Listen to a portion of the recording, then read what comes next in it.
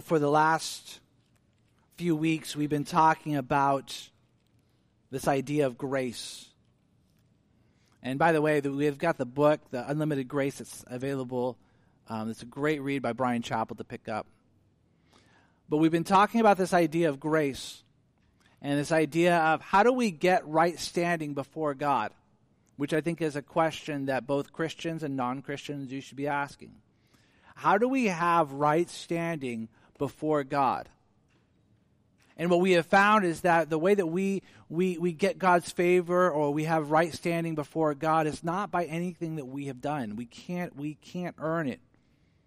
When God says, I bestow on you my righteousness, I will take your unrighteousness and I will give you my righteousness, there's nothing that we could have done that would ever give us that position or that favor. And so we've talked a lot about this idea that you have God's favor. If you are in Christ, you have the favor of God on you, not because of anything that you have done, but because of what Christ has done for you on the cross.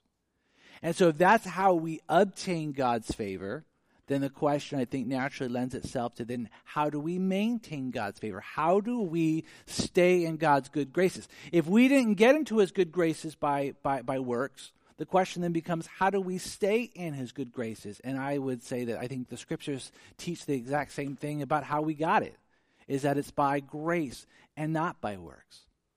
And so this idea that a lot of times I think what happens is that we come to faith by grace and not by works. We know that.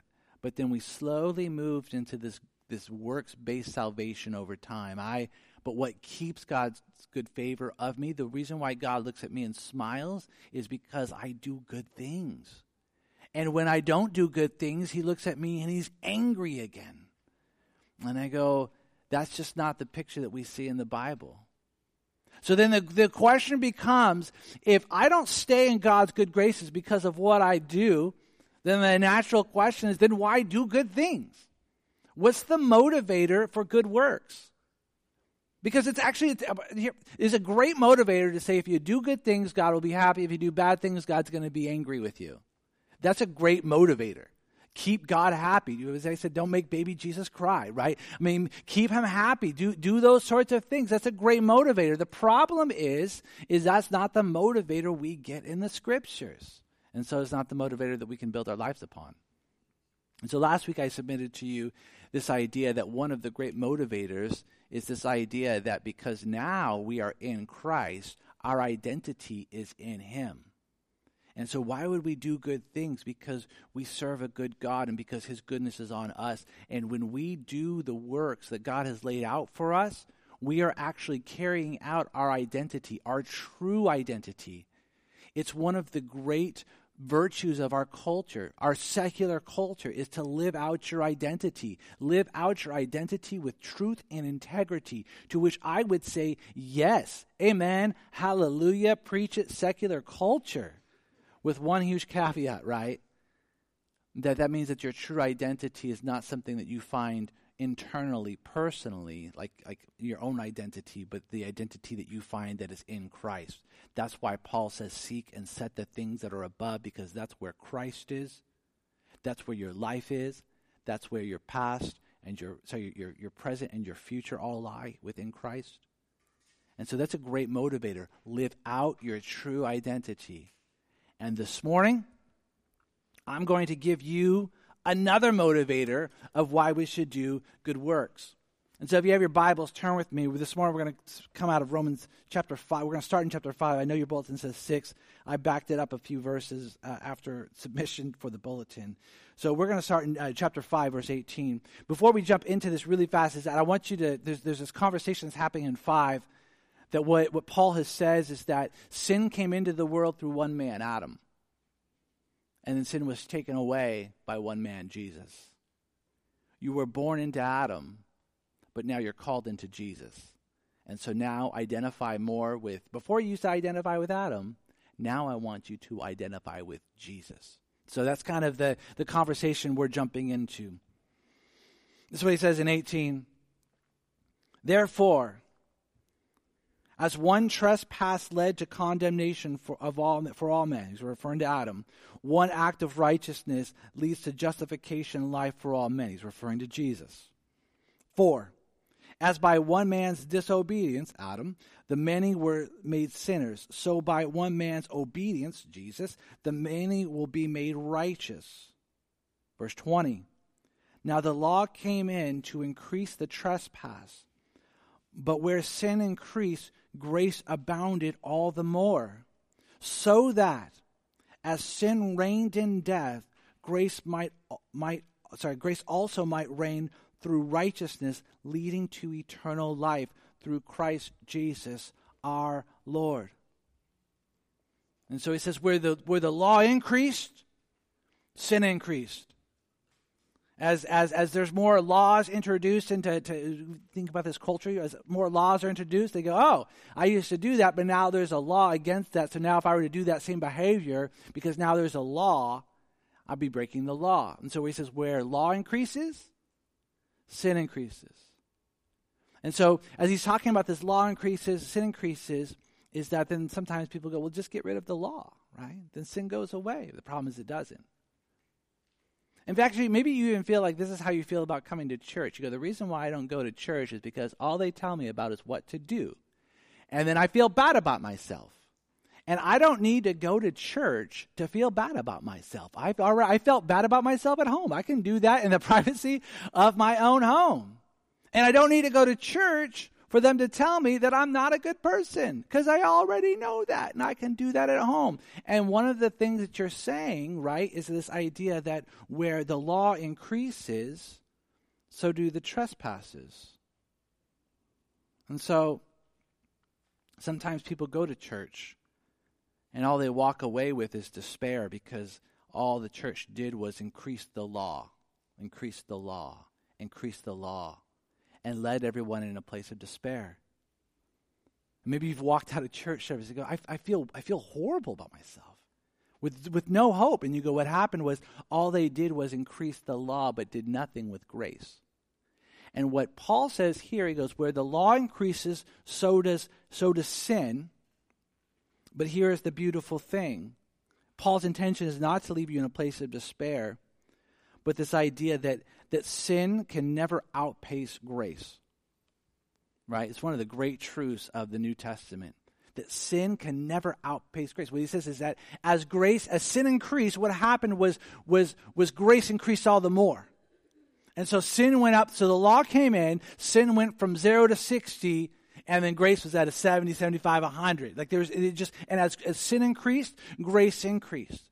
Now, this is true not only of your story, by the way, of your story, but this is true of the world. Even as we look around the world, we go, sin is increasing. And we go, oh, may God's grace abound all the more. And here's the problem, right? Is that the more that sin increases, the more that grace abounds, the more that God is glorified. Because the grace of God, as we see in the scriptures, the grace of God magnifies the glory of God.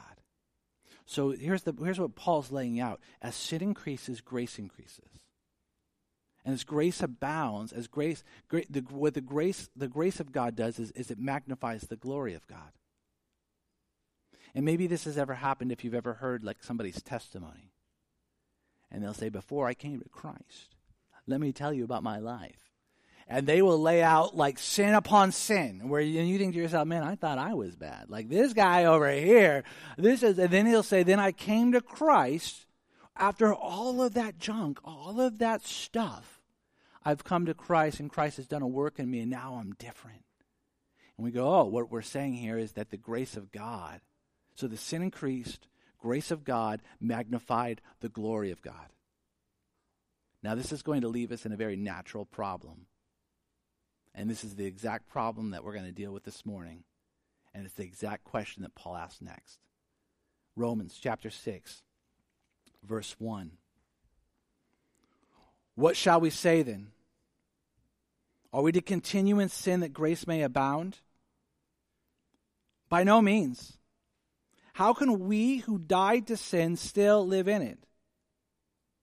Do you not know that all of us who have been baptized into Christ Jesus were baptized into his death. We were buried, therefore, with him by baptism into death, in order that, just as Christ was raised from the dead by the glory of the Father, we too might walk in a newness of life. And so where sin increased, grace abound all the more. And as the grace of God magnifies the glory of God, the natural thing is like, well then, man, the more I sin, the more God is glorified. I think one of the great truths of the Bible is this idea that your sin is greater than you know. It's more destructive than you know.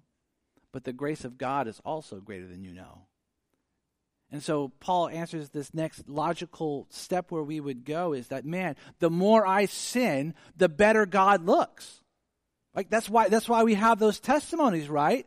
Man, look how bad you looked, and it makes God look great. And maybe even like your testimony isn't as bad as like some other people, and so even on this moment to glorify God more, you may embellish some things of your testimony, make things worse than they really were, just so that God would be glorified. Why? Because where sin increased, grace abounds, and where grace abounds, God is glorified. And so then there's this idea that, well, then maybe we should just continue on sinning. This could be a beautiful relationship. I love to sin. God loves to give grace. I get to do what I love to do. God gets to do what he loves to do. And he is glorified and magnified. And what Paul says is, right, go ahead and do that. No, he says, may it not be. May it not be. That's a horrible conclusion.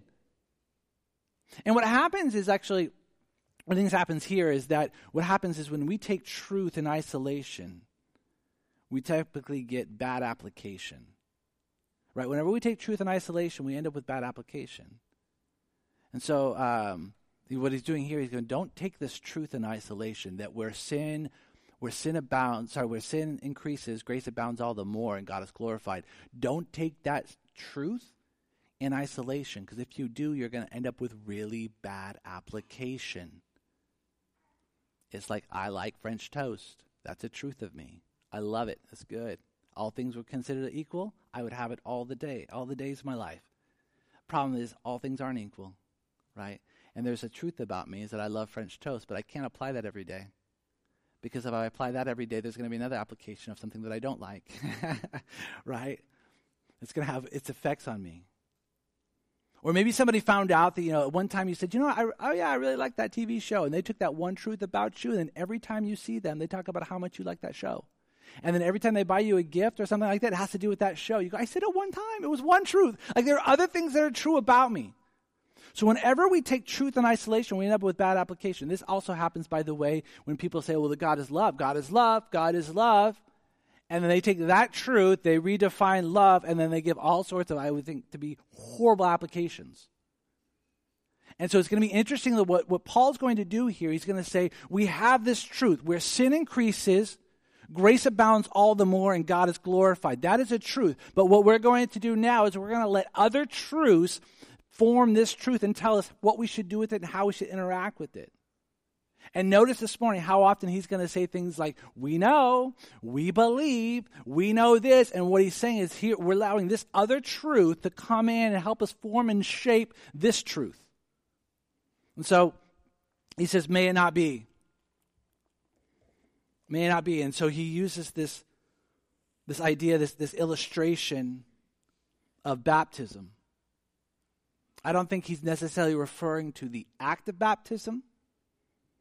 When we do the baptisms down, I think he's referring to the meaning of baptism.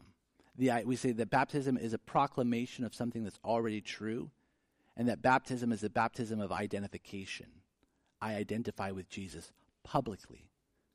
And so when somebody's baptized, they get baptized in this idea, I'm going to now publicly proclaim to friends and family and strangers, much like you do, like professing someone's love at a wedding, right? I'm going to proclaim now to the world that I identify with Jesus in his death.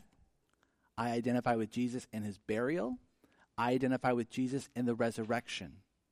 This is the idea, right? When we do a baptism, it's down, you die, you're in the watery grave, and then you rise again. That's the identification.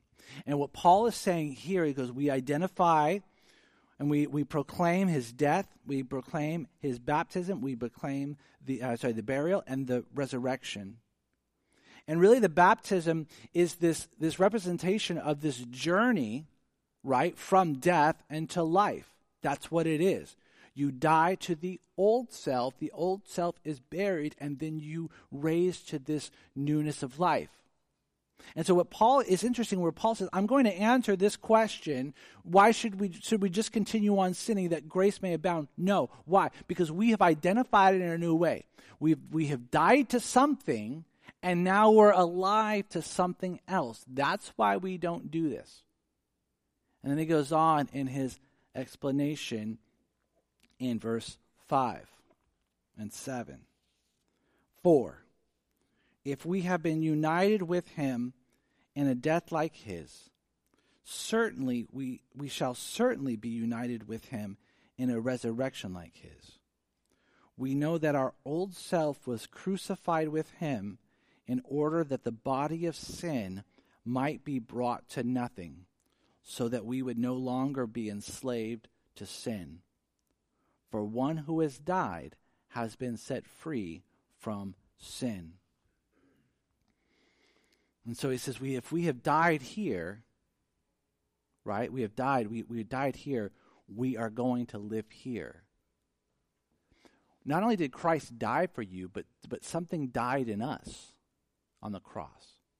And so this idea that something has died in us so that, for the purposes of, so that something else may live in us. That's what he's getting at.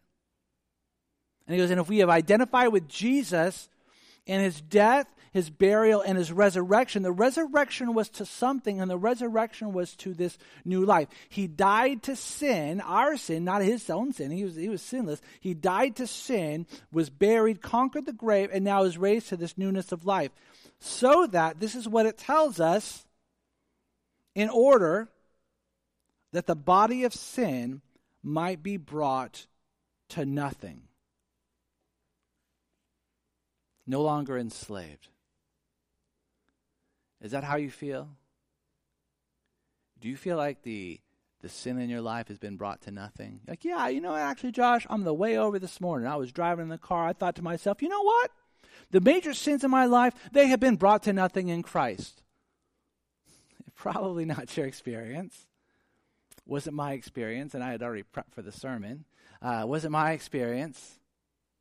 This idea of brought to nothing, actually the word that it might be brought to nothing is actually all one word, as this idea of uselessness. It's inoperative, and it's no longer relevant due to inactivity.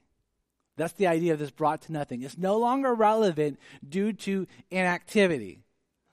I thought about maybe some of you who have tape players still in your house, right? You have a tape player in your house. It's like there is probably or a CD player now, right? Or I have a CD player in my house.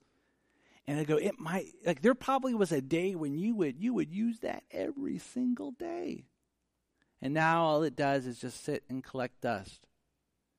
And why? Well, it's become sort of useless to you.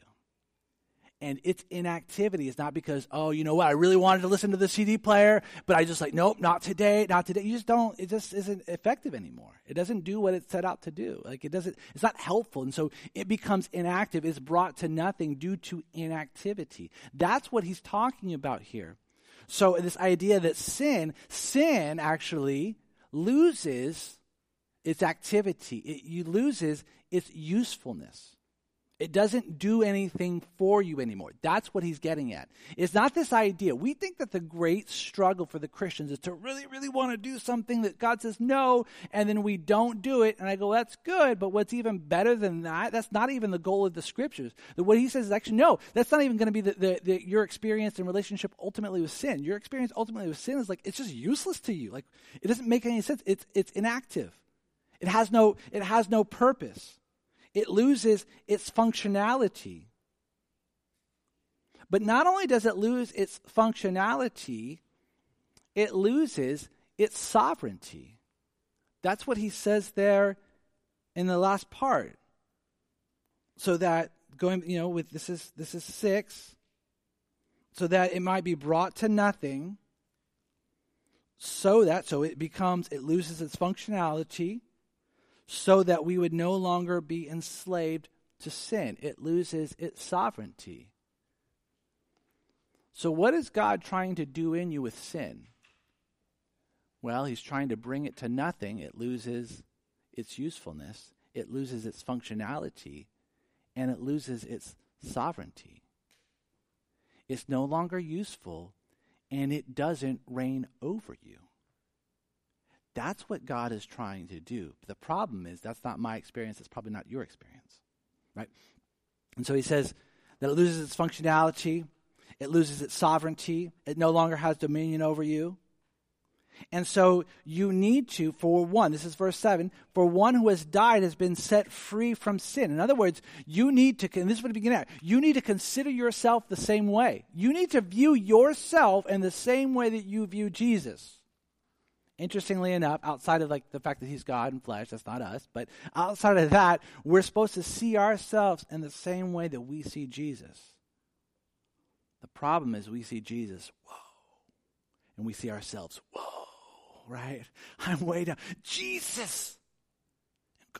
But this is me. Woe is me. And he goes, actually, I want you to consider the things that are true about Jesus, the things that are true about you. Why? That's crazy. That's why it's crazy. That's why it's amazing craze. Consider the things that are true about Jesus to be true about you. Do you consider the things to be true about Jesus to be true about you? And what we would say about Jesus is, for Jesus, is that sin doesn't have a functionality and it has no sovereignty over him. And so this is the case that he's building to answer the question, why should we not just continue on in sin that grace may abound? May it not be so. Why? Because we who have died in sin, how can we continue to live in it? What God has done, what Jesus did on the cross, was to take away the usefulness of sin and the sovereignty of sin. That it was brought to nothing and you were no longer enslaved to it. In sin, we see death and slavery. In God, we see life and freedom. And we see this even more than in verses 8 through 11. Now, if we have died with Christ, we believe that we will also live with him. We know that Christ, being raised from the dead, will never die again. Death no longer has dominion over him. For the death he died to sin once for all, but the life he lives to God. So you must also consider yourselves dead to sin and alive in Christ Jesus. And so he's saying, like I said, once again, the things that are true about you, the things that are true about Jesus are true about you. And you need to consider yourself in the same way. Death has lost its sovereignty. Death has lost its functionality. Sin is death and slavery. In God we see life and freedom. Then verse 12. Let not sin therefore reign in your mortal body to make you obey its passions. Do not present your members to sin as instruments for unrighteousness, but present yourselves to God as those who have been brought from death to life, and your members to God as instruments for righteousness. For sin will have no dominion over you, since you are not under the law, but under grace. Now here's what's crazy, I think. There's a lot of times when we read this passage, all we hear is verse 12.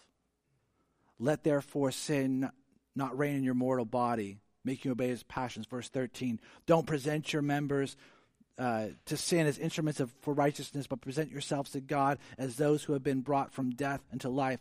and your members to God as instruments for righteousness. So we do that because that's what you go. So go out and do these things. Don't do these things. Go do these things. And that's all that we hear. But then we miss the argument that's like, therefore, because of what I have just said, all of that is based on something. And here's the conclusion. Stop pursuing sin and pursue the things of God. Don't let sin, don't let it reign over you, and don't let it be useful to you. And so to answer the question, why don't we sin so that grace may abound? And what Paul answers this question, he says, because, I'll tell you why you don't do that. You don't do that because sin is death and slavery. And in God, we're given life and freedom. And for you to continue on in sin so that grace may abound is for you to continue on in sin, is to continue to pursue death and to pursue slavery. Now, I would say that it's a tragedy, the slavery in the world, historically and even right now. Anytime there's slavery in the world, that's a tragedy. But I'll tell you what's a worse tragedy than that is people who have been freed from slavery that return to slavery. And I think what Paul's setting you up for, he goes, this would be insane. But God will be glorified. Well, yeah, but God's glorified when you have life. Right? He's glorified that way too. When you're freed and you're walking around as a free man or a free woman and you have life, God is glorified in that. And I would submit He's even more glorified in that than He's glorified when His grace abounds. And yet, we do. And so, sin is death and slavery. In God, we are given, by the grace, we are given life and freedom. And so Paul's answer really is, in what crazy world do you live in where you would want to pursue death and slavery when life and freedom are given to you as an option and have been secured for you? Now here's the problem. Here's the real problem. Is that you probably don't believe that. Now, if I were to give you an exam, Christianity 101, and first question, true or false? True or false? True or false? Sin, the pursuit of sin is death and slavery. The pursuit of God is life and freedom. You would go, that is a true statement. But the problem is, we would get that right there, and we would get that wrong everywhere else. People think that the great hypocrisy of Christianity is that Christians believe one thing and they do another. Right? Oh, look at the hypocrites. They proclaim this, and then they go out and they do this. To which I would say, well, actually, uncomfortably so. That's not the great hypocrisy of Christianity. The great hypocrisy of Christianity is that we say that we believe this, and we don't actually even believe it. Now, is that condemning, convicting? For sure. But that's not to be shaming. So hear me on this. So I want you to hold this, even if you're not a Christian. You go, oh yeah, but the Christians, those Christians, they say they believe one thing, they go out and do another. And I'm actually saying, no, it's worse than that. Actually, it's actually worse than that. We say that we believe something we don't actually even believe. Now there may be a conviction in that, as there should be, but let me give you an encouragement of that. Is that that's something that will always be true of you. And the reason that will always be true of you is because God's truth, His Scripture, is far more beautiful and deep and all-consuming than our ability to apply and understand it will ever be. And so I can tell you this is like, as I grow in my hopefully my maturity, is that there's still things that I go, man, I understand the depth of God's Word, hopefully more and more. I go, man, the more beautiful this is, the more and more, like, there'll always be this discrepancy. And so we think, yes, sin is death and slavery. In God, I'm given freedom and life. And like I could say that, but you don't act that out. I don't live that out. You don't live that out. To which me go, no, I do. Like there's two things I can give you. Two things I can give you more. I'm going to give you two things this morning that are going to show you that this is true about you. It's true about me. The first one is this: is that your envy / frustration with other people who are engaging in the behavior in which you're trying to abstain from.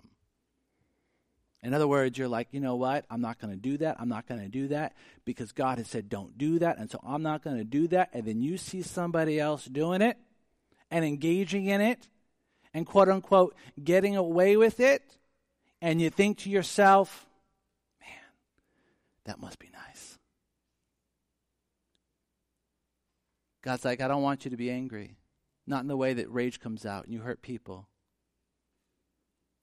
And you're like, all right, I'm going to work on that. You try so hard not to get angry, and not to lose your cool, not to lose your temper. And then somebody comes along and they just light right into you. And they get to say whatever they want to say. They get to do whatever they want to do. And you're mad because you go, it's not fair. It's not fair that they get to do that and I have to do this. Or God's like, I want you to be generous with your money. I want you to be generous with your money. All right. Then you see somebody else that gets to be greedy, consumeristic. They buy the things that they want to buy. They don't think twice about somebody else. And they come around showing you what they just got, and you think to yourself, man, must be nice. It's not fair, right? It's not fair. Or maybe God says, I want you to tell the truth, but you know that in telling the truth and being honest, with that's going to come some consequences. And so you do that, and then somebody else lies, and they don't have the consequences. And then you think to yourself, must be nice. Why do they get away with it? By the way, you're not the first person to think this. You can read the Psalms where they're like, why did the wicked prosper? But my question to you, that if you really do believe that pursuing sin is death and slavery, and pursuing God is freedom and life, then my question to you is, what exactly are they getting away with? Those guys. They get to be enslaved. They get to enslave themselves with lies and greed. And then here I am pursuing life, being free of the traps of money, of the traps of lies. Here I am free in the truth. That's not fair. You see how crazy this sounds? By the way, this is me. This is you. And by the way, it's belief in this that allows us to look at a world not with envy and not with anger, but one of empathy. You know, I hear people right now that are like, man, you know, they want condemnation to come on the world because of its actions. Oh, there's like this sense of frustration within Christianity. Here we are trying to live our lives this way, and then they get to do whatever they want and get away with it. And I go, really, if we thought that sin was death and slavery, we would look at the world with brokenness and empathy, by the way, which is what Jesus does. You guys are entrapped and you don't even know it. You're pursuing death, and you're actually selling death as if it's life, and you don't even know it. That was one. Here comes. If that wasn't enough to prove to you that this is true of you, it's true of me, then I got a second one for you. The other one is that, how do I know that this is true of you? That you don't think that pursuing sin is death and slavery, and that pursuing God is life and freedom. The second one is that you keep returning to it. You keep going back to it and going back to it. Can I tell you, probably, you think about what's the sin that you've been wrestling with? And I can tell a pattern for you, right? Because I'll give you the pattern of sin. You engage in it, right? You're convicted of it, like this moment possibly. Like you're convicted of it. You resolve not to do it. Then you are tempted. The temptation overcomes the resolution, and then you engage in it. And then you're convicted of it. Then you resolve not to do it. Then you're tempted by it. And that temptation overcomes the resolution, and then you engage in it. And by the way, the destructive pattern that this goes on is that all of those steps become more and more intense as it spirals downward, right? The engagement gets more intense. The conviction becomes more intense. Then the resolution becomes more intense. And then the temptation comes even more intense. And downward we go. And so, you keep returning to it. And I would say you keep returning to it because it's doing something for you. Now, hear me on this. It's much easier to look at sin and go, oh, yeah, I sin, but, it's just a thing. It's much more problematic to look at sin and say, you know what, I do that because it's doing something for me. Do you guys, any of you guys have a friend, maybe you are the friend or have had a friend that keeps on returning back to an unhealthy relationship, right? They start dating this guy, you're like, oh no, not that guy, not him. And you maybe even have the conversation with them, like you know they're not good for you, right? And they may even say, yeah, no, I know that. But, and what are they going to give you? All of the reasons why the good outweigh the bad. I know that that's true. And you're like, no. And then one day you get the phone call. And they say, we broke up. You're like, I've been praying for this. Amen. Hallelujah. Yes. And you may even have a conversation. And then she will say things like, oh, it was worse than you knew. You only knew this. It was worse than that, but I'm so glad that I'm out of that. I'm free of that. You're like, yes, we can be friends again. Like, this is exciting. And then you get the other call that says, oh, we're back together now. And you're like, no. And you have the exact same conversations, except for now they're worse, because now you have all the information from before. And then their excuses are greater, like, but now these things are, whatever it is. Interesting is that you can see that in them, but you can't always see that in yourself.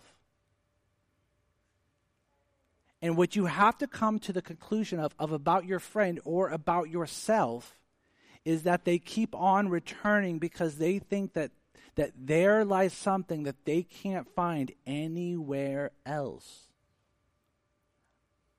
Now, that's a hard reality. And what you have to work with your friend about is, what is it you're finding here that you don't think you can find anywhere else? You see, it's a fine motivator to think to yourself, oh, don't sin. Don't sin because it makes baby Jesus cry. Much more difficult to think about don't sin because sin is to pursue death and slavery. And there's something inside of me that wants it. That's much more problematic. And so this is what I want you to do. I want you to think about your sin, whatever it may be. I want you to think about it in a new light, a new lens. And I want you to answer 2 questions that may not even come to you in a week. And it may not even come to you by yourself. Like you may have to actually bring, shockingly enough, you may have to bring other people in on this conversation. You might have to ask a trusted friend, a spouse, this question. But the first question is this: whatever that sin is, what sort of life do I think it's giving me? What sort of freedom is it offering me? So how is my sin offering me life? And you can be like, oh, I know that's not true. But no, don't even get to that yet, because of course it's a lie. How is it offering you life? And what kind of freedom is it offering you? I hear these people all the time that they engage in freedom, but I felt so alive. I felt so free. If only for a moment. I was free of the pain. Only for a moment. What kind of life is it offering you? And what kind of freedom is it offering you? And the same thing true about your sin as this is that's the first question, by the way. That's the first question. Second question is this: how is your sin entrapping you and killing you? You see, the motivator to do the works of God is not because he's angry at this, he's happy at this. One of the motivation that Paul gives us is because this is death and slavery. And if you don't see that, you need to spend some time to figure out how that is death and slavery. And this, in God, is life and freedom. And your sin is offering you the life and freedom. That's the problem. And you need to see the death, you need to see the slavery, and you need to see how its offering of freedom and life is a lie. And once you do that, you might have a great motivator to pursue the life and to pursue the freedom which Christ has freed you for. Let's pray. God, we thank you for your word. We thank you for its power. God, I just think about all of the places and where us as a community, individually, corporately, where we are pursuing death and slavery as if it's life and freedom. This week, may your Spirit convict us and show us how the pursuit of our sin is death and slavery. Show us the lies of its promising us freedom and life. Show us the reality of its death and enslavement. And may we, as followers of you, may we not willingly and freely re-enslave ourselves and pursue death when life and freedom have been offered to us. May we not look at the world caught in sin or those around us enslaved in sin. May us not look at them in envy. May we look at them and have empathy. We thank you that your grace is far, far greater than our sin. And that it's by your grace that we are even offered the life and the freedom. We thank you, Jesus. We pray for these things in your name. Amen.